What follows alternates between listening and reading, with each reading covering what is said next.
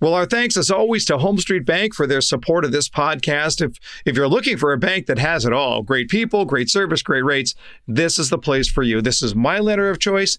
It should be yours as well. Go to homestreetbank.com. It's your one-stop shop for all your banking needs, both business and personal. That's homestreetbank.com.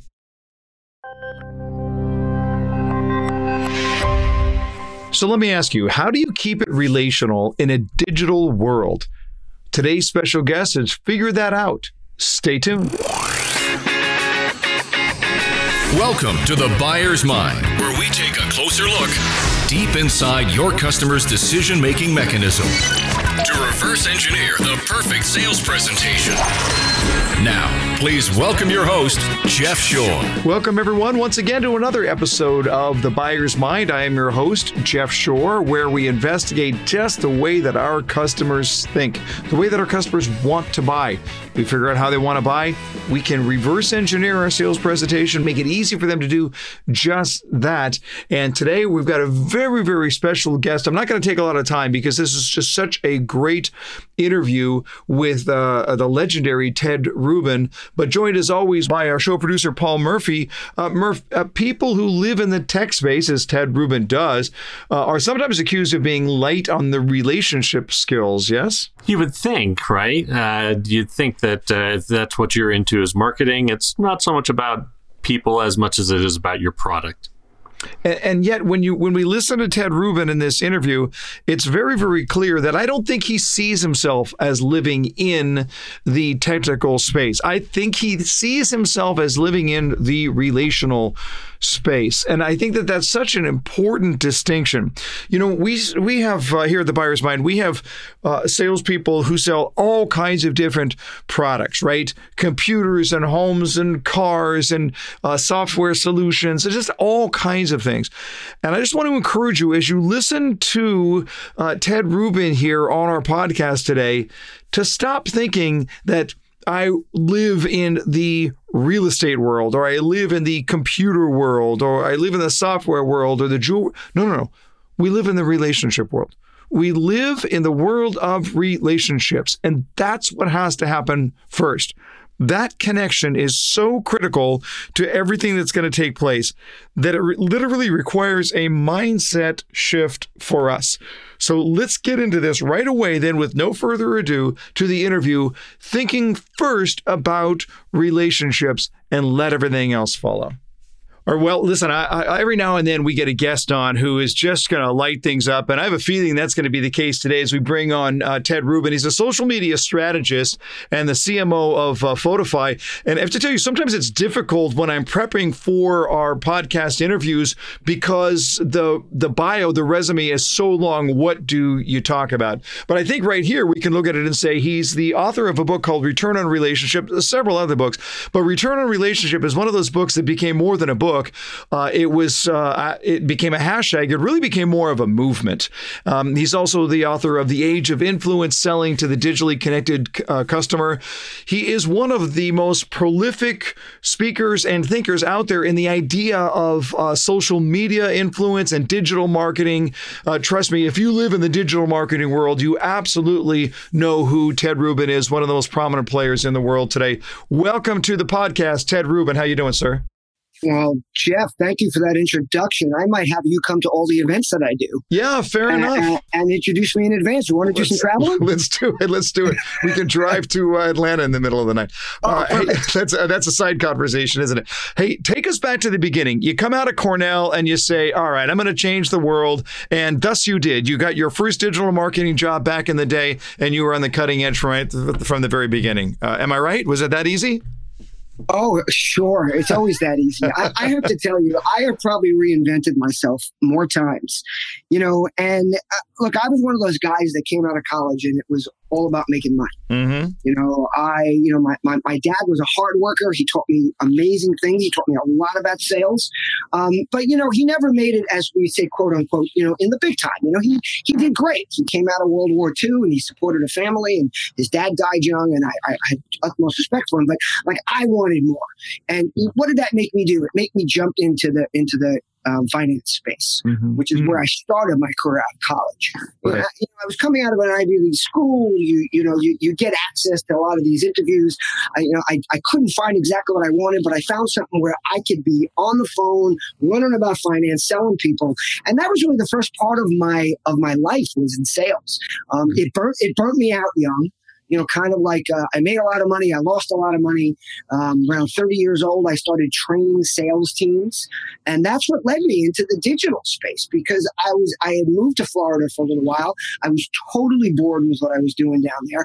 And in 1997, I discovered this thing called the internet, the World Wide Web. And literally, I had my epiphany. I'm sure many people did. I said, oh my God, this is going to change things and I want to be a part of it. And I started staying up late nights. I had two small children and I had to pay the bills, and I had a sales team that I had built for this importer and processor of seafood. Don't even go there. But it was a means to an end. And I started reading articles, and I read this article that's an interview of Seth Godin. And this was before Seth was Seth. This was before people really knew who Seth was. He'd written a couple of books with Jay Levinson, most of them were about, how to better yourself and all these kind of things. And he was talking about this company he was building called Yoyodyne, the first online direct marketing company. And I was like, oh my God, this guy is brilliant and on it. And I'm reading through the whole thing. And at the end of it, the interviewer says, so this sounds like a really cool company you're building. Do you have any job openings? And Seth says, well, we don't have any direct openings, but I will always hire a smart person. Because that's the way I'm building my company. He said, and truth be told, I need people that can sell anything. Because this is something that no one's ever sold. So you can't find experienced people. And I wrote him a letter. Yeah, remember that back when you wrote letters, like cover letters with resumes? and I mailed it to him. Yeah. And basically what the letter said was, I'm smart and I can sell anything. And I want to come work with you. And of course, my wife at the time, who is my ex-wife, was like, what kind of an idiot are you? Applying for a job where there's no job. And I'm like, he said he hired me. I mean, he basically said, I'll hire Ted Rubin when he said what he said. And a week later, I get a phone call. And I ended up getting hired by Seth. And we made a deal. We made it work for both of us. He couldn't pay me what I needed, but I needed more. So we worked out a deal. And, I kind of talked him into the fact that I could sell anything. And I went up there and I started selling. And within a few months, I started I built a whole sales team there. We got acquired by Yahoo. And what it did for me is I was there at the beginning when e-commerce was just taking a catalog and putting it online. When online content and media was nothing more than a magazine printed online. And I made a really critical mistake, and I'm going to advise your audience. Anybody who's listening, don't do this. I went up to New York. My family was still in Florida, so I moved in with my in-laws. Don't ever move in with your in-laws, especially if they're like the Costanzas. All they did was yell at each other, and I had to get the hell out of the house. And there was a reason for that. I got in the office every morning at 6:30 a.m., and who was sitting there every morning? Seth. And Seth is an early riser, and I was the only one in this cabinet's office with him. And I was sitting there when he wrote the original article, Permission Marketing, that was in Fast Company magazine, that became his first marketing bestseller. And Seth liked to hold forth. And unlike right now, like I am with you, I knew enough to shut up and listen. But you guys must have just geeked out on this stuff. I mean, you were on the front edge. You saw it was coming. If I could have been a fly on the wall, I have a feeling that would have been some fascinating conversation. It might have been. I think it was really one-sided. Seth was just, I was sitting there in awe. And like I said, I was smart enough to kind of shut up. I would jump in with some things, but it's really where return on relationship started, because Seth is sitting there talking about permission marketing, and permission is about relationships. It's about getting to know somebody. He says, yes, you can market to me. And he was talking about how ideas spread. This is before he wrote Idea Virus. And one of Seth's main things that he stressed, which was so in line, because I'm a relationship seller. Even when I was in the brokerage business, I was never the guy that made the most phone calls. I was the guy that got the bigger deals, because I would work a guy and it might take me 6 months. And Seth would send us out to meet companies to try to explain this whole new way of thinking.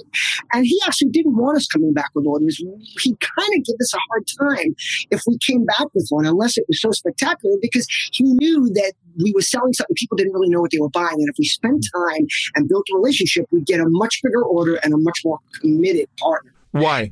Why? Connect the dots on that. Because this is, I don't want to go all the way ahead in your career to return on relationship, but clearly there were some dots that were at least being put in place, even if they didn't connect more completely later on.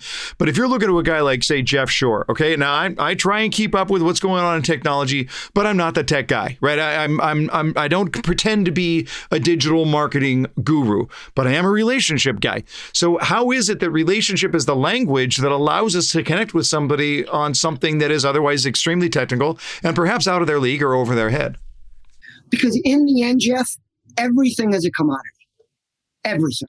Yes, you might be the first. You might be the first search engine. You might be the first platform that allows you to connect to your consumers, but you're not going to be the last, and there's going to be dozens after you. And in the end, everybody's selling the same shit. So what is really the differentiator? The differentiator is the relationship. Now, the relationship isn't just, hey, Jeff, you're my buddy, we've had beers. The relationship is, I take your calls. The relationship is, you can count on me. The relationship is, I give you valuable information to help educate you and help you sell through what I'm trying to sell to you. And that's what relationships are all about. And I learned this. I learned this from an early age. My dad was a relationship guy. He taught me to be the neighbor that cleaned up the other people's garbage, that shoveled their walkways when it snowed, that stopped in the middle of the street when there was a garbage can in their neighborhood that we didn't even know, and made me get out of the car and move the garbage pail as soon as I was old enough to do it, because do for others without expectation of anything directly in return. And in the end, that return will come, because a brand is what a business or a person does, but a reputation is what people remember and share. And they say, you can count on Jeff. Jeff will get the job done. Jeff will not make promises that he can't keep.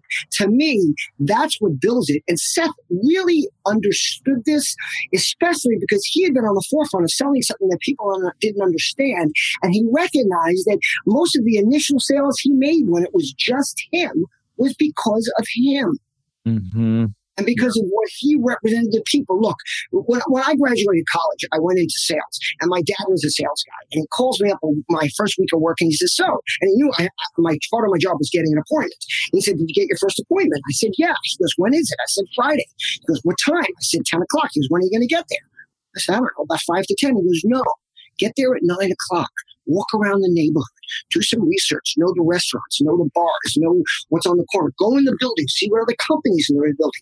Get into the office where you're going to meet and see if their assistant can help you get into his or her office and look at what's on the walls, what the diplomas are, what the photos are, if there are any awards. Find points of emotional connection. Now, today, you don't have to get there an hour early, and I'm not saying you shouldn't, but you go to LinkedIn, there's so many places, just Google the person's name. And there's no way, if you do your homework, that you're not going to find a topic, a thing, something that they're passionate about that you can talk about other than, I'm here to sell you something. And that's your way of what I call looking people in the eye digitally.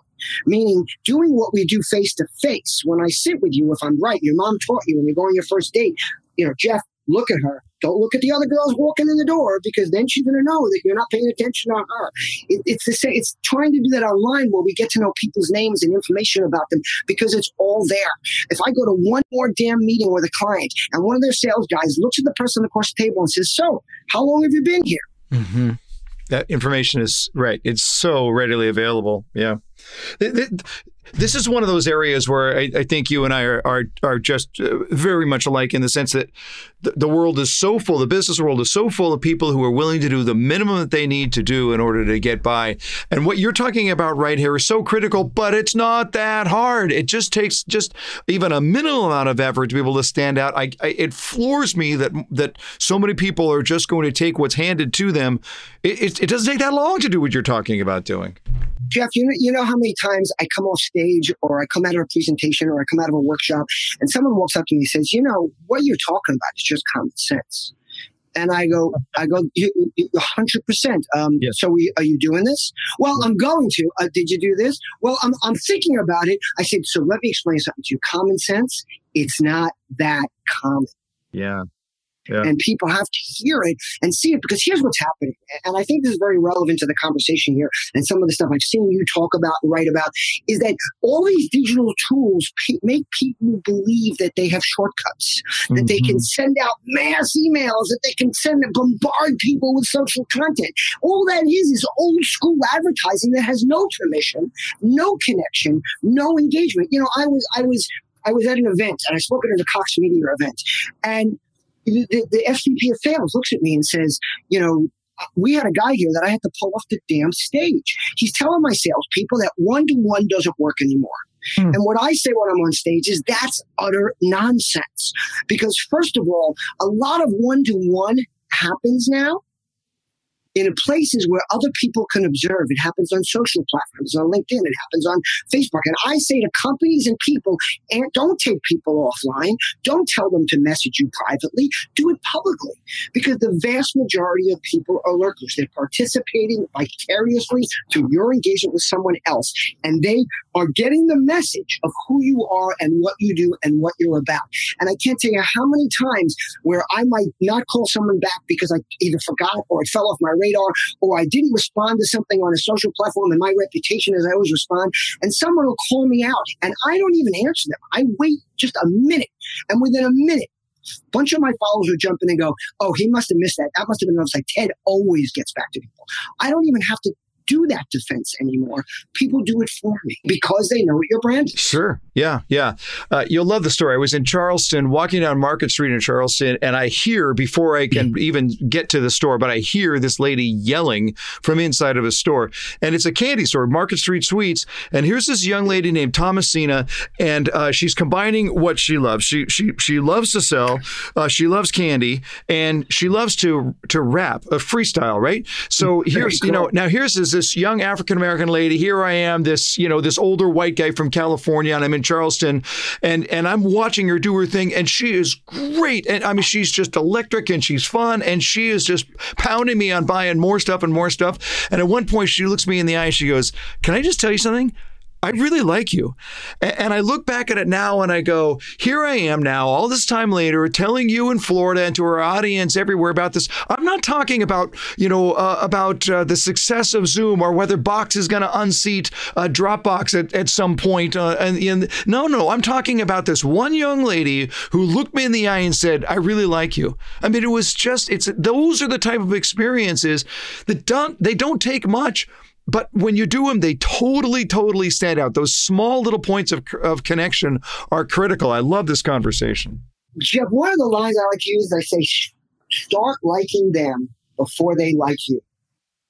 I love that. Every sales guy or every marketing or business or company, they wait until their consumer becomes a valued customer or they're buying multiple times. So we elevate them to their loyalty level. What about liking them first? Why doesn't every airline, whenever they have an empty seat in first class, just randomly move somebody up from coach? Yeah. I mean, just think about it. I see empty seats. Mm-hmm. Well, there should never be an empty seat. It costs them absolutely nothing to pull a name out of a hat and walk back and say, we like, and make an announcement. We like to do this periodically. We have a couple of empty seats. We went into a hat and you move up to first class. How much would people tell that story over and over again? Oh my God. Right. It's like, what's Seth's line? If people aren't sharing their stories, then you're going to be irrelevant. Mm-hmm. It's unbelievable that people don't understand this. And it's the same thing with companies that they like you. Okay. So your audience, from what I understand, there's a lot of small businesses, a lot of independent salespeople, a lot of people that are out there making their way. Just imagine if all these companies that these people work for shared content about them. And I see these companies not empowering them. Why? Because they're more scared that they might post something they don't like, or they're worried about their brand. I see companies where, I tell companies, empower all your people to build their social profiles, to build their personal brands. The better they are, the better you are. And then I watch these brands when someone starts really getting some traction and they pull them aside and say, you got to stop. People are really talking about you instead of our company. And I'm like, why is that bad? Imagine if a company gets a reputation for having all these people that people talk about, plus their reach and influence has increased, which means if they're working and happy at the company, like so many people are, and don't kid yourself, I know a lot of people that love their jobs. And if they felt that their company would appreciate it, they'd be sharing about it again and again and again. But instead, they're worried that maybe they shouldn't. And when it comes to the small business level, whether it's the car dealers or the real estate agents, imagine what these people can do to build the brand of the company. All right, three things here real quick. First of all, I totally agree because Thomasina at Market Street Suites, she's not a shareholder in that company, right? She's just doing her thing and they're letting her do her thing. So good on them for letting her do that. Second thing, start liking them before they like you. I'm kicking myself for not having come up with that quote first. So thank you very much. I'll make sure that there's a TM registered to Ted Rubin on that one. But now let me ask you this question. You live in the digital marketing world. And when we look at trends on how they are coming at us, they're coming at us so fast. It seems that there's so many new ideas, so many new concepts that sorting through what really matters and what is really going to stick has got to be really, really difficult for somebody like you. First of all, you mentioned something earlier, and it might have been before we were recording, but about how you're not really a technology guy. And I'm not either. People think I am because of the space I'm in, and I'm just like you. I'm a relationship guy. I'm the guy that I can sit down. I always say, just today, my business partner said, "Oh, dude, I'm using Evernote with Grammarly to dictate some posts. It would be so great for you." And the first thing that comes out of my mouth is, "Okay, I'll be up by you next week. Why don't you sit down and walk me through it?" And he's like, "Dude, it's easy." I go, "But for me, it's not." But what I can do with all those things is after I understand them, then I can figure out how to best leverage them to scale relationships using that kind of a concept. So what I like to do is I watch what others are doing. I like to say that, look, we all know men are from Mars, women are from Venus, and, men do things differently. I think what men do is that men don't become experts. Men have friends who are experts. That's the way men shop. Like I have a buddy, when I want to buy a computer, I call my Apple. When I want to buy a car, I call my buddy who's a car expert. I let him wade through that kind of stuff for me. And that's kind of what I do in the digital space. I watch the people I know and respect. I see the tools they're using, because if I was to jump, every day I get, "You have to be on this platform. It's unbelievable." And I'm like, yeah, well, you know what? I don't have to be the first guy on the platform. And there's a lot of guys in this space. And look, it all depends on what your brand is. And they're they have to be the first at everything. And they've got to be the guy saying, "Oh my God, you got to get on Snapchat. It's amazing." And by the way, they're usually the first to leave it and move on to the next one. I'm not in a rush. I don't have to be that first guy. Now, part of that is I'm fortunate. I have a pretty good following. I have a decent amount of influence. I have a lot of followers in different platforms. If I decide to go to one, I can get people to follow me there. Right. But what I kind of wait to see these things vet out a little bit. Again, unless, my business partner is a little different. He likes to jump on things. So I'll play with it for a little while, watch what it is, and then just say, "You know what? I don't think this is working for me." And every once in a while, I do move it into something new. I did use Snapchat for a while. I loved it. But what was great for me was when Instagram came out with basically the same product. And I could do the same thing in a place where I was already at. And it saved me one other step of going somewhere. Plus, truth be told, me personally, the demographic that's on Snapchat is not one that I am looking hard to reach for my brand. Yeah. And so I certainly go there, understand it, use it so I can speak about it. But I'm not the guy that builds somebody's digital marketing a platform for them and builds out their brand. I'm the guy that comes in and helps them do better what they're doing already. So I don't need to walk them through and get them onto a platform like that. So I try to stick, I like to say, find something that works and drive a truck through it and keep driving that truck through it until it stops working.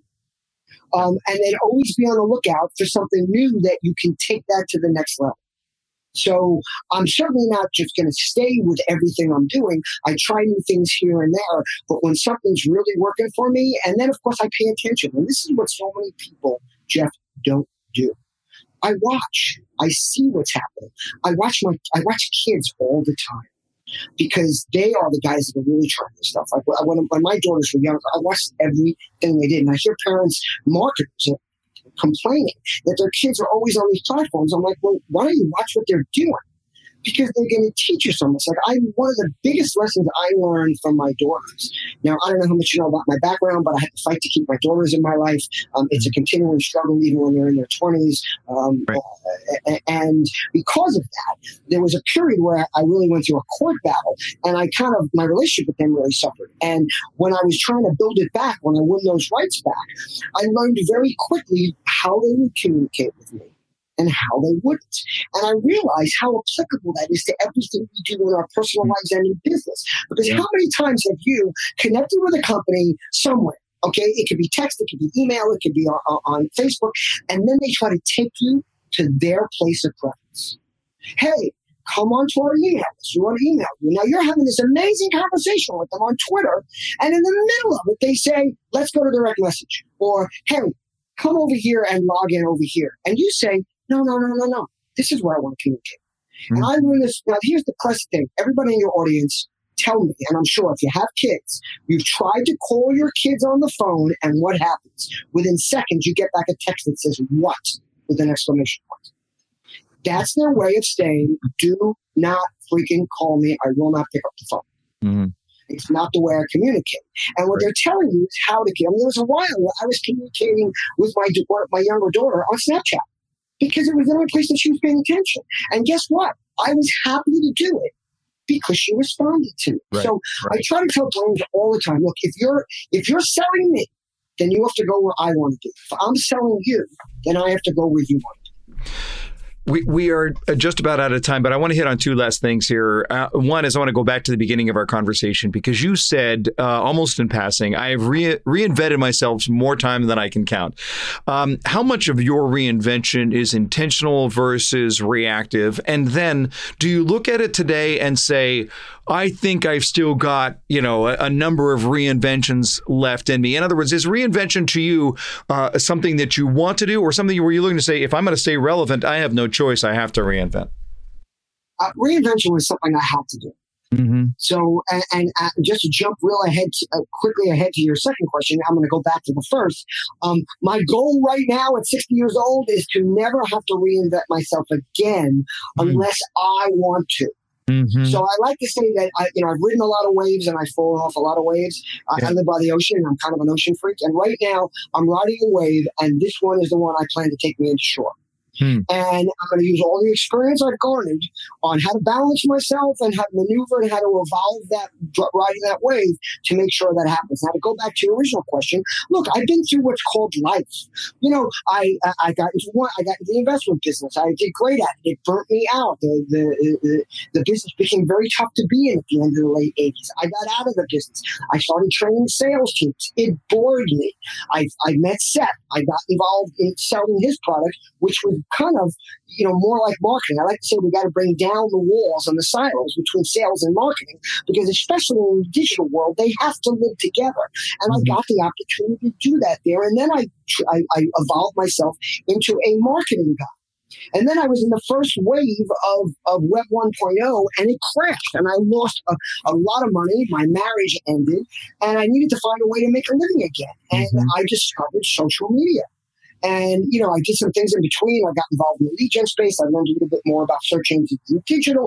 And what I've always tried to do is, when I'm in between those spots, and I tell this to young people all the time, and unfortunately these days, older people, when they get laid off or they can't find something, always be doing something. Yeah. Don't tell me you can't find a job. In today's world, you can be building your brand. You can be selling content. You can be driving an Uber, and talking to people when you drive Ubers. You can be delivering products. There's so many crowdsourced businesses that you can do just to keep yourself busy, keep some money coming in, keep yourself relevant until you find that next evolution. And for me, it was social media, where I found a home. It was like manna from heaven. And this is really who I've always been. I've always been a relationship guy. I always called myself a networker, but what I've learned, and I know now and have for the last bunch of years, is what I really am is a community builder. Because a network gives you reach, and this is a real important message for your audience, but a community gives you power. Networks simply connect. Communities care. So whatever you do, build those networks and turn them into communities. And those can be I have different communities in all different spaces. And then there's kind of an overreaching one of all people that communicate with Ted. And that value has been tremendous to me. And so just to summarize, I changed because I had to change. And my goal is to only change in the future if I desire to. Love it. Love it. Before we wrap it up, we'll put you on the hot seat. Rapid fire questions, rapid fire answers. You ready? Okay. Here you go. Your very, very first job was what? Out of college? No. Before first job. First time anybody ever paid you to do something. Newspaper delivery boy. Love it. Love it. Love it. When you were 10, you thought you would be what? I thought I'd be an attorney. The most beautiful place you've ever stood? Oh, boy. In the center of a pool of manatees in Cayman Islands. Very nice. Any book that you've read that has made a profound impact on your life? How to Win Friends and Influence People by Dale Carnegie, the best social media book ever written and more relevant today than when it was written in 1936. That's fascinating. A movie you've seen multiple times, but you'll gladly watch it again when it comes on. Rudy. And your very first celebrity crush? Oh, Farrah Fawcett. Of course, yes. Remember the poster? Remember, I'm 60 years old. Who does not remember the poster? Absolutely. There you go. There you go. So, by the way, to this day, I had a dream about her in college that I still believe might have been real. You keep believing that, Ted. That's what makes you fun. Ted Rubin, you can go to, and I want to highly recommend that you do this, go to Return on Relationship, all one word, returnonrelationship.com. We're going to put that in the show notes. And while you were there, you're going to be able to find out more about Ted. You're going to be able to connect with him on all the social media platforms, which you really, really want to do. And you can sign up for the opportunity for him to get back to you on a weekly basis with some really, really cool content. That's returnonrelationship.com. Ted Rubin, thank you so much for being on The Buyer's Mind. Jeff, thanks so much. And one thing I want to leave your listeners with is that relationships are like muscle tissue. The more you engage them, the stronger and more valuable they become. Good word. Well, Murph, I don't know how you feel. I kind of need a nap. I hope I have that much energy when I get to that part of my career. I really do. I'll tell you what, the guy is just fantastic. And I felt like I was racing to keep up with him, but it was so much fun. I mean, it was really, really fun. I just love talking to people who have that combination of energy and intelligence and passion for life. And just several things struck me in that conversation. When he said, in the end, everything is a commodity. You might be the first, but you're not going to be the last. And that's really, really true. But I'm also looking at it from the perspective that you can bust that out. You can keep your relationship out of the commodity trap through that personal sense of how you're going to connect to people. But that was a really, really cool way to look at it, right? Well, and his whole idea of, if I'm selling to you, I need to go where you want to have a conversation. So it's that relational aspect of things that he just continued to hammer on that was so important. And there's no question about it. He is clearly, I mean, for somebody who lives in the digital space, he understands his priority, and the priority is relationship above everything else. And that's why his line, start liking them before they like you. Again, as he mentioned in the interview, that sounds like common sense, but that which is common in sense is oftentimes not common in practice. And that's a line that I think that you need to burn. If you're listening to this podcast, if you're in the world of sales and marketing, you need to burn that into your brain. Because it's one thing to say, yes, I agree with that, but that's not a thought. It's an action. Start liking them. That is something that you do. It's not something you think. It's something that you do. So you've got to ask yourself the question, how do I do that intentionally? How do I do that obviously? What does it look like to like someone even before they like me? Now, it begins with the mindset, but it can't end with the mindset. It means that I have to go out of my way to figure out how I'm going to make an impact, how I'm going to like this person. And you know what happens? It's magical. When you like them first before they like you, guess what's going to happen? You dramatically increase the chances that they're going to like you back. So this is something for every sales professional out there. Please don't blow this off as some sort of a trite, of course, that's too obvious. That's not the way we need to be thinking. We need to look at it and say, great, I agree. Now, what does it look like? Go out and like someone before they like you, because that is when you get the opportunity to change their world.